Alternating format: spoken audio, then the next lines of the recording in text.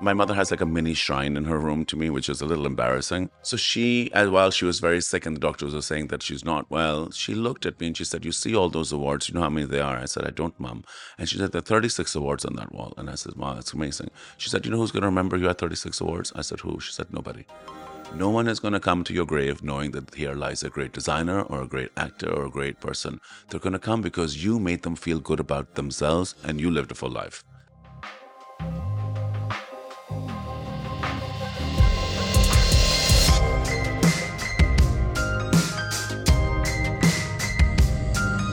Welcome to the Lighthouse Conversations, a podcast featuring entrepreneurs and tastemakers from the worlds of arts, culture, tech, and food.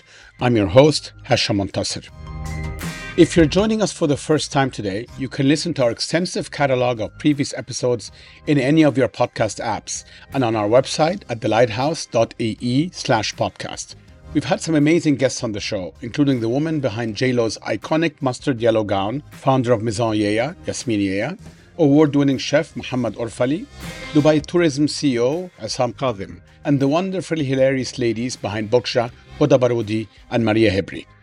And today, I'm joined on the show by fashion designer Hassan Sheheryar Yassin, or as he prefers to be called, HSY. As you'll hear in just a moment, I met HSY a couple of days before we recorded our episode. That's a very rare turnaround for me and for our show. But I was immediately struck by his vibrant energy, and as I learned during that first conversation with him, and from Lighthouse BFF Ayman Fausa, his story has inspiration and motivation written all over it. Also, from now on, I'm calling myself HM. Actually, no, I'm going to call myself HEEM. That's Hashem Asamuddin Montasir. Anyway, you guys can tell me whether you prefer HM or HEEM. Funny story, totally unrelated to any of this. When I was a freshman in college, I took an English expository class, which was required, and I signed HEEM. No one read my story, but everyone commented on my signature. And someone in the class, obviously a very wise student, I'm sure he's doing very well now, said that it reminds him of E.E. Cummings. Again, I remind you, none of them actually read the story, but they loved my signature, so I might go back to HEEM.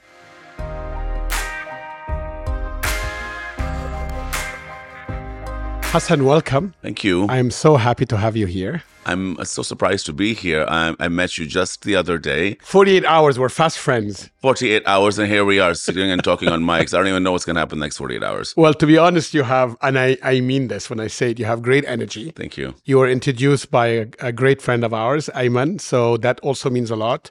And I didn't know you when I met you 2 days ago at the Lighthouse, but of course, since then I've done my homework, and I've been really fascinated by your life story. So I'm going to kind of meander and go around, but I'm going to start somewhere with a quote that came up in one of the press, which she said, "I have zero fear of fear."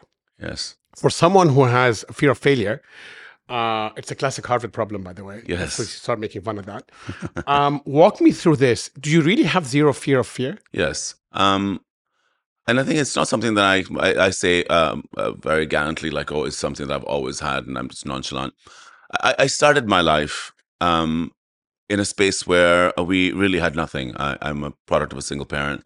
My mother actually left and ran away from my father when I was about 2.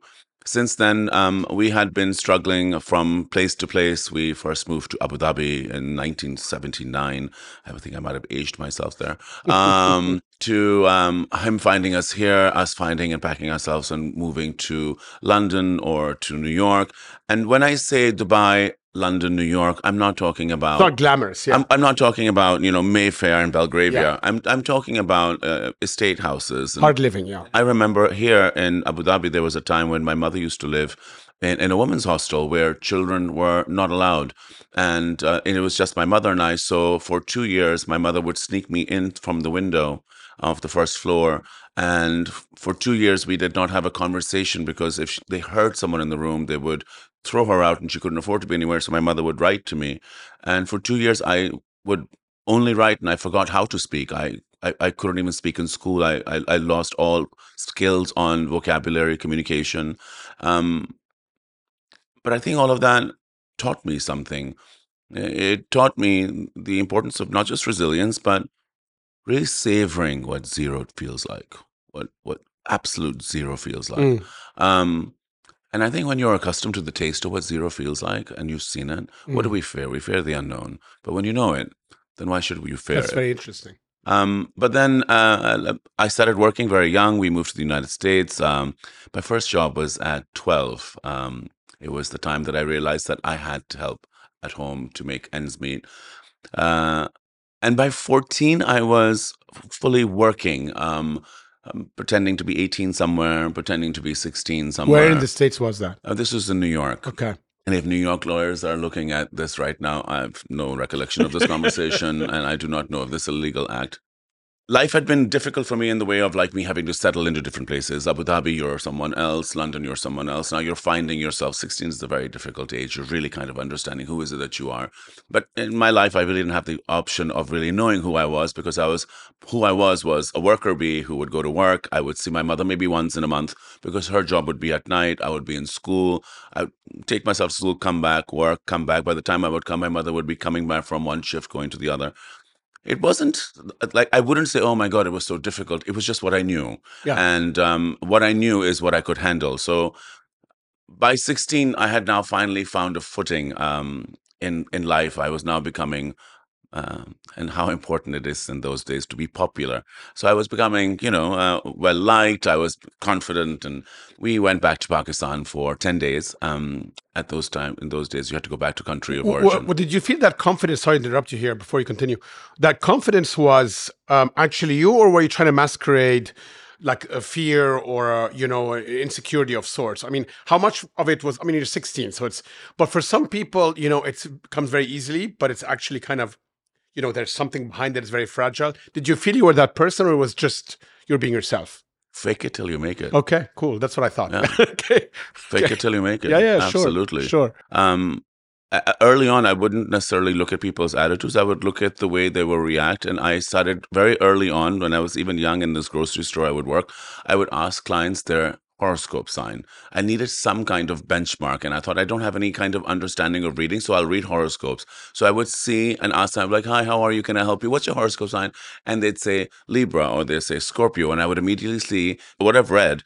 Do they have the same kind of decision making powers? And because of that, I started also seeing people's behavioral aspects of how they behave. If they fidget, why they fidget. If they turn and look twice, why is it that they do that? I was very big on understanding and learning behavioral patterns, and I could also ape those behavioral patterns too. Mm, It would be easy for me to understand that a successful man walks and talks like this. And then when you are looking in a space of needing something, you speak like this. These were my guidance. I didn't mm. have a parent at that time. I didn't necessarily have a father at that time. And I'm not saying boo-hoo me. I just No, no, knew. I get it. I knew what the benchmark requirement was for being accepted, and I took on those qualities. I had no strength or guts to be able to tell my mom that I wanted to be a fashion designer or in design. Only son of a single parent family, you are now expected to be. Though my mother never really said it in a bad way, she would always say failure is not an option. And that stuck. Mm, So I wanted to succeed in whatever it is that I was going to do. And fashion didn't seem like a guy's job. And I knew that that would be an issue. But when we got in those days, you had to go back to country of origin to get your final green card. We went back to Pakistan. I had not been. I was gonna say Pakistan was not really your home. I mean, it's No, it just wasn't. yeah. Perhaps it was my home in my heart, because I thought that I had fantasized Pakistan, but it wasn't home. We went back, and at that time, my father was in power, and we got banned from going back to the United States for 10 years. We had gone only for 4 nights. So my life changed. And immediately there, when I got there, I met with a car accident, and I became blind from 16 to nearly 18, and spent 2 years of my life in a hospital, unable to see. Oh I my had given God. myself up as a guinea pig to a surgical center, so they were operating on me at will. You're healing, you're being cut, you're healing, you're being cut. So I had come back to yet another new zero. When I Okay. got my sight back, the only thing I could really see was hues and shades of red. They were the only thing that my eye was picking up. And I would be so excited if my mother was going to feed me. She was going to put a spoon in my mouth, and I would see the light hit the spoon, and that light was everything to me. So I was so overjoyed that I was also overpowered by wanting to finally say that, look, I feel like this is an opportunity here. Um, that Allah has given me an opportunity to have another life, and I cannot, Mom, I cannot do what is it the world is expecting me to do. I cannot live in the same body that everyone is expecting me to. I cannot be in the same mindset just because it suits everyone's purpose. I feel that from now to this age, I feel like I've paid my dues to understand what does the world want, and I very early do not want what it wants from me. I want what I want from it, and I want to do things that make me happy, not because they're designed, because I feel like I want to do things that make things look beautiful. I want to be around things that make me feel like I'm giving something of beauty to the world. And that's how I got Wow. into fashion. My fashion foray also wasn't necessarily going into fashion. I was in therapy, of course, as one would. I had over 400 stitches on my face. And my friends who would come to see me at the hospital were all very sweet because they had come up with this very cute name for me called Frankie, and they would call me Frankie, Frankie, Frankie. But when I got my sight back, I realized they were calling me Frankie for Frankenstein. And it destroyed me. I don't know how I got emotional all of a sudden. So No, sorry. This was no. going to be I mean, fun. well, it's a lot. I was seeing a therapist. My best friend's mother was a therapist. Of course, I couldn't afford one. And she had said, "What is it that you're most fearful of?" And I said, "I'm most fearful of being accepted again. And I'm most fearful of going into the world that I want to, because I feel that all of it has been ripped away from me." And she said, "Fine, go see." So there was an audition for a fashion show. It was happening in March 1994. And the business of fashion was at its infancy in Pakistan. So they were really taking anyone and everyone, and they were teaching them. It was going to be a 14-day modeling class, and there was going to be a show. I went and auditioned, and of course, as luck would have it, because I was not necessarily the prettiest at the time, they made me into a pinning boy, a backstage pinning boy, and sent me on my way back and started showing me how clothes are pinned. And we would practice on models when they would come. This is now new days. We don't even know how to change clothes and how quickly zip clothes up. We're really talking about the infancy. It was for designers. It was a multiple designer show. And I started realizing that their ideas, though, were great. The director's idea was great. I had all of these other ideas. I had constantly followed fashion since the moment I had seen Lady Diana go by in a carriage when I was a young kid at their wedding. And I was so obsessed with her and her dress that I would constantly read fashion. And my mother sometimes would work in grocery stores where old fashion magazines would be. So I would read them like they were the most important book in the world. It's so funny that for so many of us from that generation, I mean, that moment is so iconic. My sister was obsessed with it, and we had all these posters, and that carriage moment, and that moment is sort of like, I think all over the world was Yeah. like such a symbol. But anyway, But I'll incredible. come back to that story. That Okay. story has a really interesting full circle. Anyway, they wouldn't, of course, let me model. And then I went to one of the designers who was closing the show. And I said, "Listen, I've got these ideas for you. I think the show can be like this. Your formation of these three girls is not working out. You haven't really color coordinated your clothes. Right now, everyone's color coordinating. There's this whole movement happening about supermodels. It was 1994. I'm like, I think we should get with the program and at least have the girls the same height walk. This is the music I'm thinking. If you're wanting to tap into the Pakistani market, why are you using Michael Jackson and Madonna? There are these incredible singers in Pakistan here who will not just resonate, but make people feel like you're selling them something that they want. Why not connect? Let's give them something that's genuine, authentic." And she liked my ideas, and suddenly she fired the director. I'm 18, turning 19, Wow. and she says, "You direct my show." So I went from backstage guy to show director in the same event. I directed the show, and the only article that came out about the show was there is a new director called HSY, because I don't like people saying my name wrong. People say they say Hassan and it's Hassan, and I'm so particular about it. So I just say HSY, just don't butcher my name. And they wrote that, and here I am today in front of you. Dan, I am so turning into HEM. Do it. I'm just saying because I'm Hashem and they call me Shem, so now I'm HEM. Babe, do it. But yeah, It's I see a clothing brand. yeah, me too. I see a future. Buildings, Buildings. towers. Oh. Did someone say Trump Tower? No, I don't think so. It's GM. Miami, Dubai, buildings, towers, fantastic. Singapore, Singapore, Budapest. Let's do it. you're an outsider looking in. A total outsider. So how would you have the confidence? We talked a little bit about this, fake it till you make it fine. But now you're trying to connect with an audience that you actually don't really know. Right. You did not grow up there. No. So is it that you were bringing in which is very common for anyone that lives outside of his home country, not fantasy, but like, sort of version of it. And it's usually very sanitized and beautiful. Right. Do you think you brought that into Pakistan, into your shows? Quite the opposite. Okay. I brought in exactly what they had seen for thousands of years and brought it back to them again. I realized that the only thing that I really resonated to myself, which I didn't realize before, was that I wasn't Western in my thought process. I was far more Eastern. And what I was seeing was making me feel joy, because living outside, though I lived in countries that were very kind to me, don't get me wrong, I was never one of them. Yes. I learned how to speak like them. I learned how to dress like them. I learned how We to... all did. But I wasn't them. Yes. But the moment I walked into Pakistan, I remember I was a dramatic young kid, and so over dramatic. Like I touched my head down to the ground. I'm like, oh, I'm home. Until like some guard picked me up and like, get the hell up. I'm like, oh, wait, maybe I'm Like not passport home. control. Yeah, sorry. Maybe I'm not home. Yeah. But I met all these cousins I never knew. I was eating in spaces and in time spaces, like, what's this 4 o'clock tea that they talk of, and like why is at food there are 20 of us cousins and everyone's eating with their hands and they're laughing. It felt wonderful. It felt almost like my DNA had connected and a puzzle had been completed.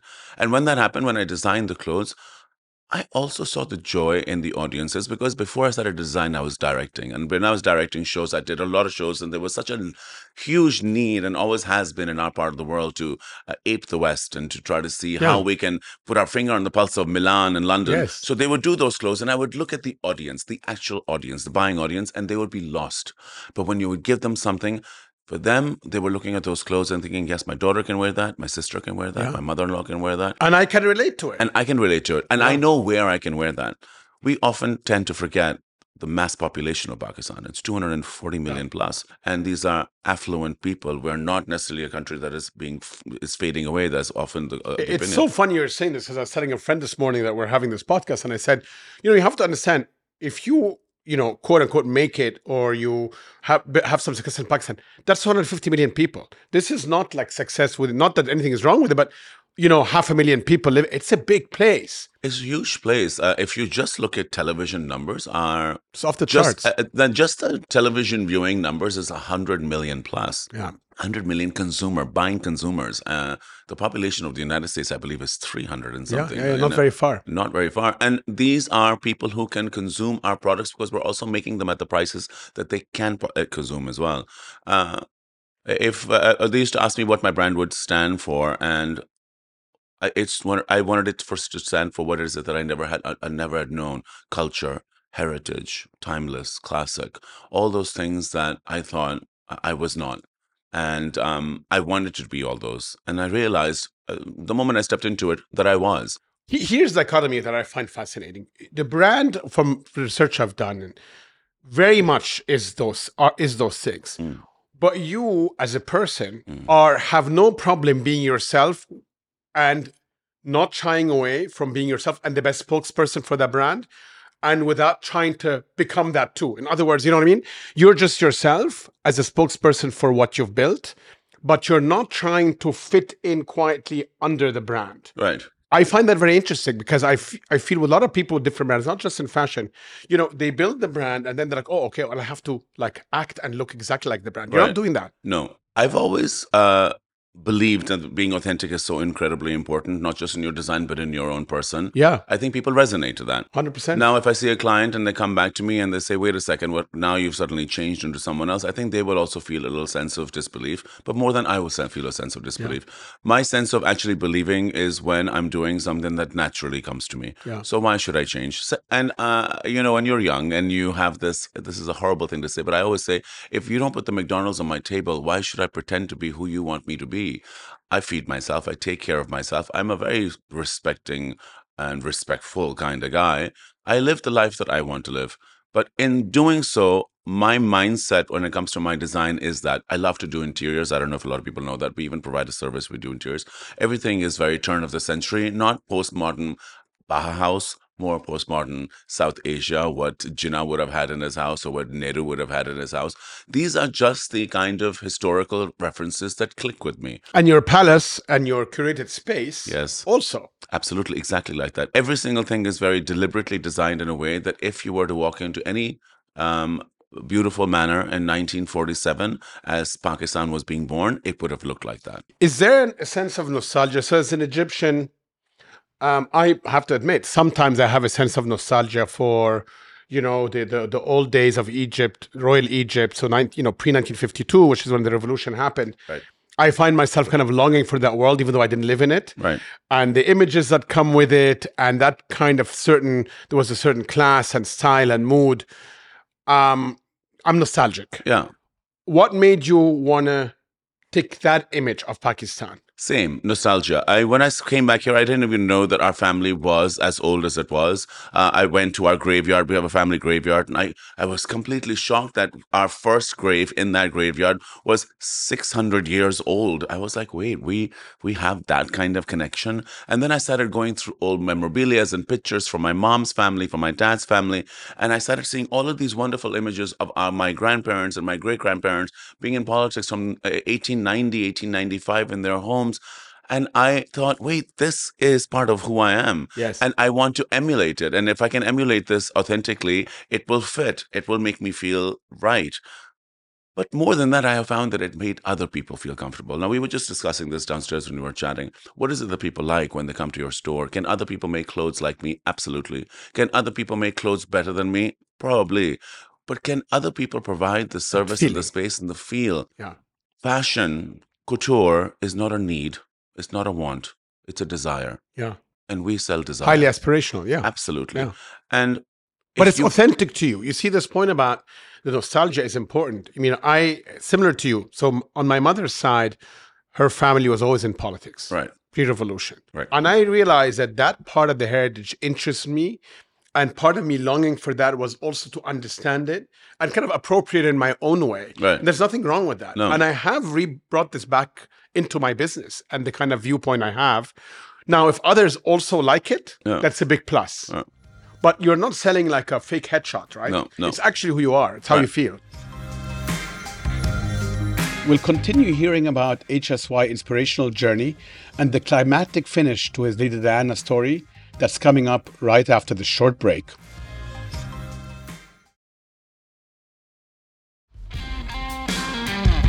Welcome back. You're listening to the Lighthouse Conversations with fashion designer HSY. You are a product of a Western-Eastern hybrid. Right. I am too. Yes. Even though I'm born and raised in Cairo, but I have many years abroad in the West and US and Europe and whatnot. And that's okay. Yeah. It doesn't make me less Egyptian. Yeah. It makes me my version of Egyptian. Right. And I'm very proud of that. Right. And I think you are as well. Absolutely. No, your story is interesting because I grew up there and kind of came back. You didn't grow up there, but came back and built your own version. Right. And it stuck. People actually feel a mental connection with you. Right. Well, I hope so. I think it shows for itself. My story about Lady Diana, I wanted to tell you. 3 years ago, I think it was 2019, that the royal family. Did you see the picture? I saw the picture. Yeah, that's why I'm laughing. So Please tell the story. So I wanted to tell you the story about that. That was a really moving, fun, and also incredibly silly story because I was a little worried about what I was about to do. There was a state dinner for them, and there were about 300 of the most important people invited to come and meet, of course, His Royal Highness Prince William and his wife. And I have to be very careful with the titles because I feel like I don't want to mess that up. So I hope I said that right. Sorry, Willie. I'm not just no, I can't say. See, don't worry about the Brits. I was incredibly honored. I mean, I know this sounds a little silly, but in my mind, I am not HSY. In my mind, I'm still that 14-year-old kid. Yeah, of course. I'm still trying to figure out. I'm still walking into a room and struggling. Like, will I be able to meander through this room without making a fool out of myself, without tripping, without doing something? In my mind, it's always going on. I have usually been quiet and sullen after every award that I've won because I have no idea why I have won this. And I'm constantly questioning myself. And I'm like, did I speak right? I question myself a lot. So when we were at this dinner, I was like, wow, 300 of these people. And I'm looking around, and keep in mind, these are the same 300 people who, when I was young, I had zero access to. And I built my access into them now. And you've arrived, essentially. Right. suddenly this gentleman starts walking through the crowd and says that the crown has selected 10 people, only 10, who are going to meet, who have been asked to meet their Royal Highnesses. And I'm like, oh, okay. So I'm thinking, oh, of course, that ex-prime minister, of course, that ex-prime minister. They're calling out the names. Of course, three ex-prime ministers, of course. The biggest movie star, of course. Hassan. I'm like, which Hassan? Which Hassan? And they're like, and I'm confused. I'm like, what? They're like, yes, you. I'm like, wait. I'm just so confused. And before I can say anything, they're already taking me and giving me this protocol talk of, when she comes, we are now standing 300 feet away, like on the other side. There's a lot of security. We're all standing at a gap, and they're going to come and congratulate us for what is it that we've done. Completely, I'm like, now I'm sweating, and when bald men sweat, not pretty sight because it's like fountains, and I'm like, oh my god, oh my god, oh my god. All of a sudden, my white shirt is completely wet, it's drenched stuck to my wall, and everyone's thinking, looking at me like, what's happened to us? And is he having like a mental breakdown? Literally, one of our ex-prime ministers comes and says, like, Hassan, are you okay? I'm like, I don't know if I'm okay. Yeah. Don't speak to me. I think you move away. Like, I'm so nervous. And they're coming to me, and my mind is rushing. And now I've suddenly been told by security, can you please put your hands behind your back and speak with, like, so, if you throw your hands forward, there'll be a security situation. Okay, I'm ready for this. And like, calm down. And now I can tell the security is getting a little worried that he's about to Yeah, melt. this guy's gonna This pass out this guy's gonna pass and out. then fall on Kate, and it's gonna be a It's going to be disaster. a disaster. Yeah, He's going to yeah, vomit. There's going to be projectile vomit. It's just yeah, this yeah, could go yeah. badly. This could go bad. So as they're walking, I have my hands, and I'm like, okay, do I curtsy? Do girls curtsy? Do guys curtsy? Do curtsy like this? And I'm practicing my curtsying while they're walking. Everyone is looking at this guy with. So as she's walking by, I'm like, compose yourself, compose yourself. And then they come and they say, Your Royal Highness. I'm like, Your Royal Highness, Your Royal Highness. They're like, this is HSY. He is one of the most important people responsible for creating the business of fashion in a country like Pakistan. And in 25 years, he has single-handedly, I'm listening to this and I'm like, who are they talking Yeah, about? imposter syndrome. Oh, Like, no, who's this person? who is this person? But of course, God forbid, I should have learned my lessons to stay quiet. So I say, Your Royal Highnesses, may I say something? And the ambassador is like, I said, this moment is far larger than you and I feel I must share that with you. And they say, why? I say, well, we're standing here for other reasons than just you coming to visit Pakistan and reminding us that we are still part of the Commonwealth in some way, and us telling you, please welcome to our country and thank you. It is about your mother. Mm. And they pause and they say, how's that? I said, well, I was a very young kid, maybe 4, 5, when my mother took me away from a very difficult life. And I would find myself on her shoulders in what seemed like a sea of people, a sea of people. And in that sea of people, there was an anticipation for something that was going to pass by that I had no idea of. I didn't understand what a princess was. I didn't know what a queen was. I didn't know what royalty was. All I knew is that all of these people were there to see someone. And within a few minutes, a carriage very, very far away, where I could barely make out, came, and the roar of that sound was so deafening that the sound of it beaming in my ear has always remained as a sign of joy, because that's what I felt. And as that car went by, out came a woman who made all of us pause, not just then, but forever. Because I would go back home to see that moment on television to understand why is it that this was. And why? I was going to ask you this. I have done my own fair amount of studying of the Lady Diana phenomena, but I will ask you this: why do you think? Why? I at that time had no idea, but the child in me thought it was the dress. Okay, I thought that was a dress, and that was the seed that was planted in my head that I needed to interesting. be a designer Mhm. because I thought it was the dress. Yeah, Because when she came out in that dress, people thought I didn't know who she was. I sure. didn't know what was happening. I said it was a dress. So I told them that when I went back home, I would take tissue paper and make that white dress over and over again on my sister's doll. In 1996, I graduated. I was done with A levels. I had done 1 year of work and I wanted to go to fashion school. I could not afford it. I could not afford it, sir. And your mother would give an interview on Panorama in 1996 where she would say that she is wanting to be the Queen of Hearts, no longer the Queen of You England. brought that interview up. Yes. And Wow. I said, and in that, I suddenly realized that here was a woman who was willing to let go of everything the world wanted her to have, just like everything the world wanted me to have. And she was willing to let it go because of what she loved. So I went to fashion school. I went to fashion school and I had 4 jobs in fashion school. And in 1997, on year one, I decided that's it, I'm leaving because I couldn't do it. I was exhausted. I was working in a leather factory where the smell of glue was so strong I was vomiting every day. So I said, I'm going to leave. And in 1997, in August, your mother passed away. And I thought, here's a woman who wanted to live her life and she has no blood in her veins. She cannot cry. She cannot sing. She cannot walk. Whereas I can do all of those things. And I'm letting just hardship let me down. I said, today I'm celebrating 25 years in the business. And who's here to tell me that I matter? Her son. That's pretty quite powerful. I said, this is the most magical moment of my life. And my hands going up. And I said, I just want to tell you that. And I just want to thank you. And for me, that was the most full circle moment of believing in myself that what I'm doing is right. In the last 5 years, it's been pleasurable, no longer just push. I feel like in some way, a higher power told me that what you're doing is good and keep at it. And now I'm in a much happier state than I've ever been. And you seem freer. So just from you have obviously evolved. You do lots of other things. You act. You've acted in a comedy. You are, I think, have another film coming up soon. Yes, I have a very big film coming up with a big movie star called Mehvesh Hayat. It's called Ijazat. We just finished shooting it. I did a television series called Pehli Si Mohabbat, 38 episodes. My character became incredibly popular. And I hosted my own talk show for 5 years, which was the largest talk show in the region in over 74 countries called Tonight with HSY.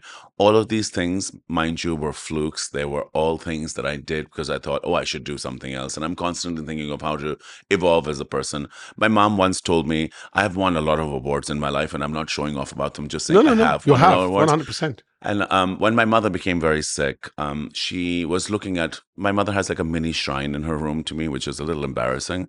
And she talks about it Cute. all the time. So she, as while she was very sick and the doctors were saying that she's not well, she looked at me and she said, you see all those awards, you know how many they are? I said, I don't, Mom. And she said, there are 36 awards on that wall. And I said, wow, that's amazing. She said, you know who's going to remember you had 36 awards? I said, who? She said, nobody. Nobody's going to remember. I will remember. You will remember. No one will remember. And you know how I've always pushed you to get all these awards? I want to tell you something. Stop pushing. Live, do everything.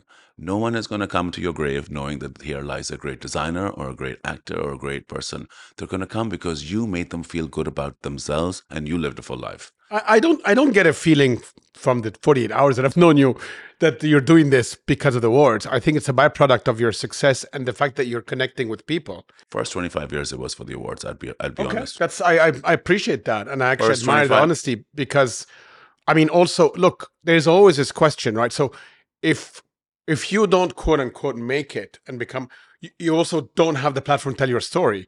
So there's some work that has to be done to be able to tell that story.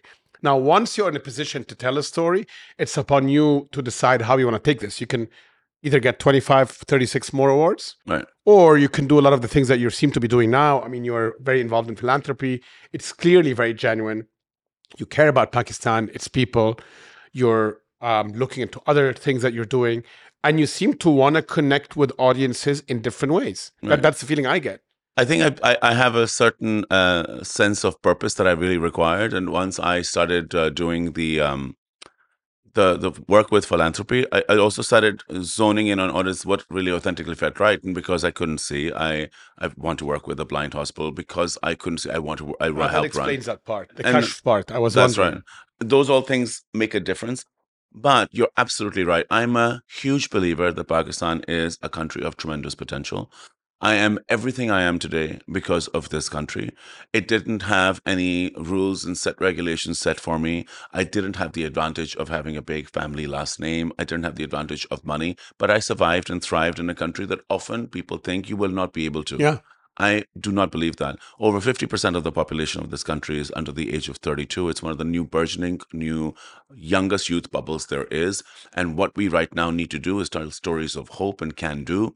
And I have made it my life's mission to be able to do those. I have given more than 5 TED Talks. I go and speak at lots of colleges pro bono, wherever I can to be able to tell my story, may it be here on your podcast or anywhere else. Because my story is not a story of resilience or it is just a story of focus and deliver. And if we can focus and we can deliver, what is it that we truly feel we are capable of doing? I think success will come. But more than success, satisfaction and happiness will come. And isn't that what life was all about? So that is, I guess, one of my final questions for you, Hassan. I mean, what is driving you now? I can understand what drove you 25 years ago, 30 years ago. What's driving you now? And is there a hole you're trying to fill? Is there something you still feel that you kind of, have a burning need to fill? I'm wondering because I have that feeling sometimes, to be very honest, that even though I may have had some modest success here and there is something that I really still like, some kind of burning desire to fill some kind of, I don't know if you have that feeling. I'm curious. I think it's very humble of you to say the little success. Congratulations on all the stuff that you've done. Thank you. But I think when I say this, I think you will resonate. The moment we feel that it's done is the moment that we feel that it's over. And none of us want it to be over. The burning desire doesn't necessarily have to be to do something bigger and better. It just has to be to continue to do stuff that make you feel alive. What is it that makes you feel alive? You have to do that. I am incredibly happy with what is it that I've done. I feel I haven't even scratched the surface of the things that I want to do. I have a whole list of things I want to do. But I do have a purpose. I want to leave a legacy. I feel that if I do not leave a legacy, it would be a life that would have not been of any worth to other people. And I don't want my life to not be worth something to someone else. You want the story to be known. You want to tell the story to inspire others, or I want to tell a story that makes other people feel that they can too. Yeah, I think that's right. Yeah. And I think the way even you were telling me the story today, that's very clear, right? Because I think there's many touch points there where I can see someone hopefully listening and saying, oh, okay, if he's done this, maybe I can too. Right. And honestly, this was the main purpose of this podcast. I mean, This was exactly that. It was not necessarily about he's famous and well-known and have a gazillion followers and has all the success, and more about like the little nuggets, right? This person, and I didn't know half the story. I read everything I could in the press. It doesn't tell the full story, right? And it's really is about this. And you have overcome obviously incredible amount of hardship. A lot of people probably don't know that. But there's many different ways of coming at success. Right. And that's a big word, huh? Success. What does success really mean? And I think some of the podcasts that I've seen of yours, because I spent the afternoon yesterday and I saw two that I really liked. And they were speaking of success. Both their success stories were so different. And that's the really clear thing too. I think one needs to realize, what is success to you? Is success money? Is it fame? Is it satisfaction? Is it just clear conscience? What is it? What success means to me, I still, to my heart of hearts, don't know. Yeah, I don't either. Yeah. I don't either, but I love the fact that you said that for those 25 years, this was a metric. Yes, it was. I have to admit, I felt the same way. When I was on Wall Street, your bonus, whatever money you made, was a metric. And I needed that metric to prove to myself that I think within that group, I am doing really well. Until it doesn't work anymore. Until you start. So, I mean, and maybe the whole point is kind of an ever search for success. In the morning when we were sitting and we were having coffee, you had said something. You said that I want to be in a free space where I can pivot to make decisions. I think at 25, I pivoted. And I think now I'm pivoting far faster because I want to make things happen in a way, just like you with your restaurant, to do and change things that work for you. And I want to do the same thing, the things that work for me. Fantastic. Well, we're going to bring the lighthouse to Lahore soon enough. Are you really? I mean, I would love to now that I know you. So here's an open offer for those who are listening. We have a beautiful space in Lahore. It's an iconic space. It's called the HSY Mansion. Yes. We have a gorgeous, huge courtyard and a lovely kitchen, and we would love to do a pop-up lighthouse for a month, 2 months. Come over. I think the audience in Pakistan would also love a new food experience. You would love Show them what is it that you do here. Give them a taste, and if it works out, and we would love to host you. Thank you. That is very generous. I'm going to take you up on that offer. Too. You made my day. Hassan, thank you. You're incredibly generous. Thank you for coming today, sharing the story with us. Very eye-opening and very touching. So thank you. Thank you. And thank you for your generosity. And I'm so glad that someone of your schedule, I would imagine, is very difficult. Not at all. That you're doing these podcasts. I was trying to do a video for you today in the car, and I kept thinking of the words, and it is truly that. It is informative, it is motivational, it is inspiring, and it moves people to do more. And I think that in itself is a gift. So congratulations. Thank you very much.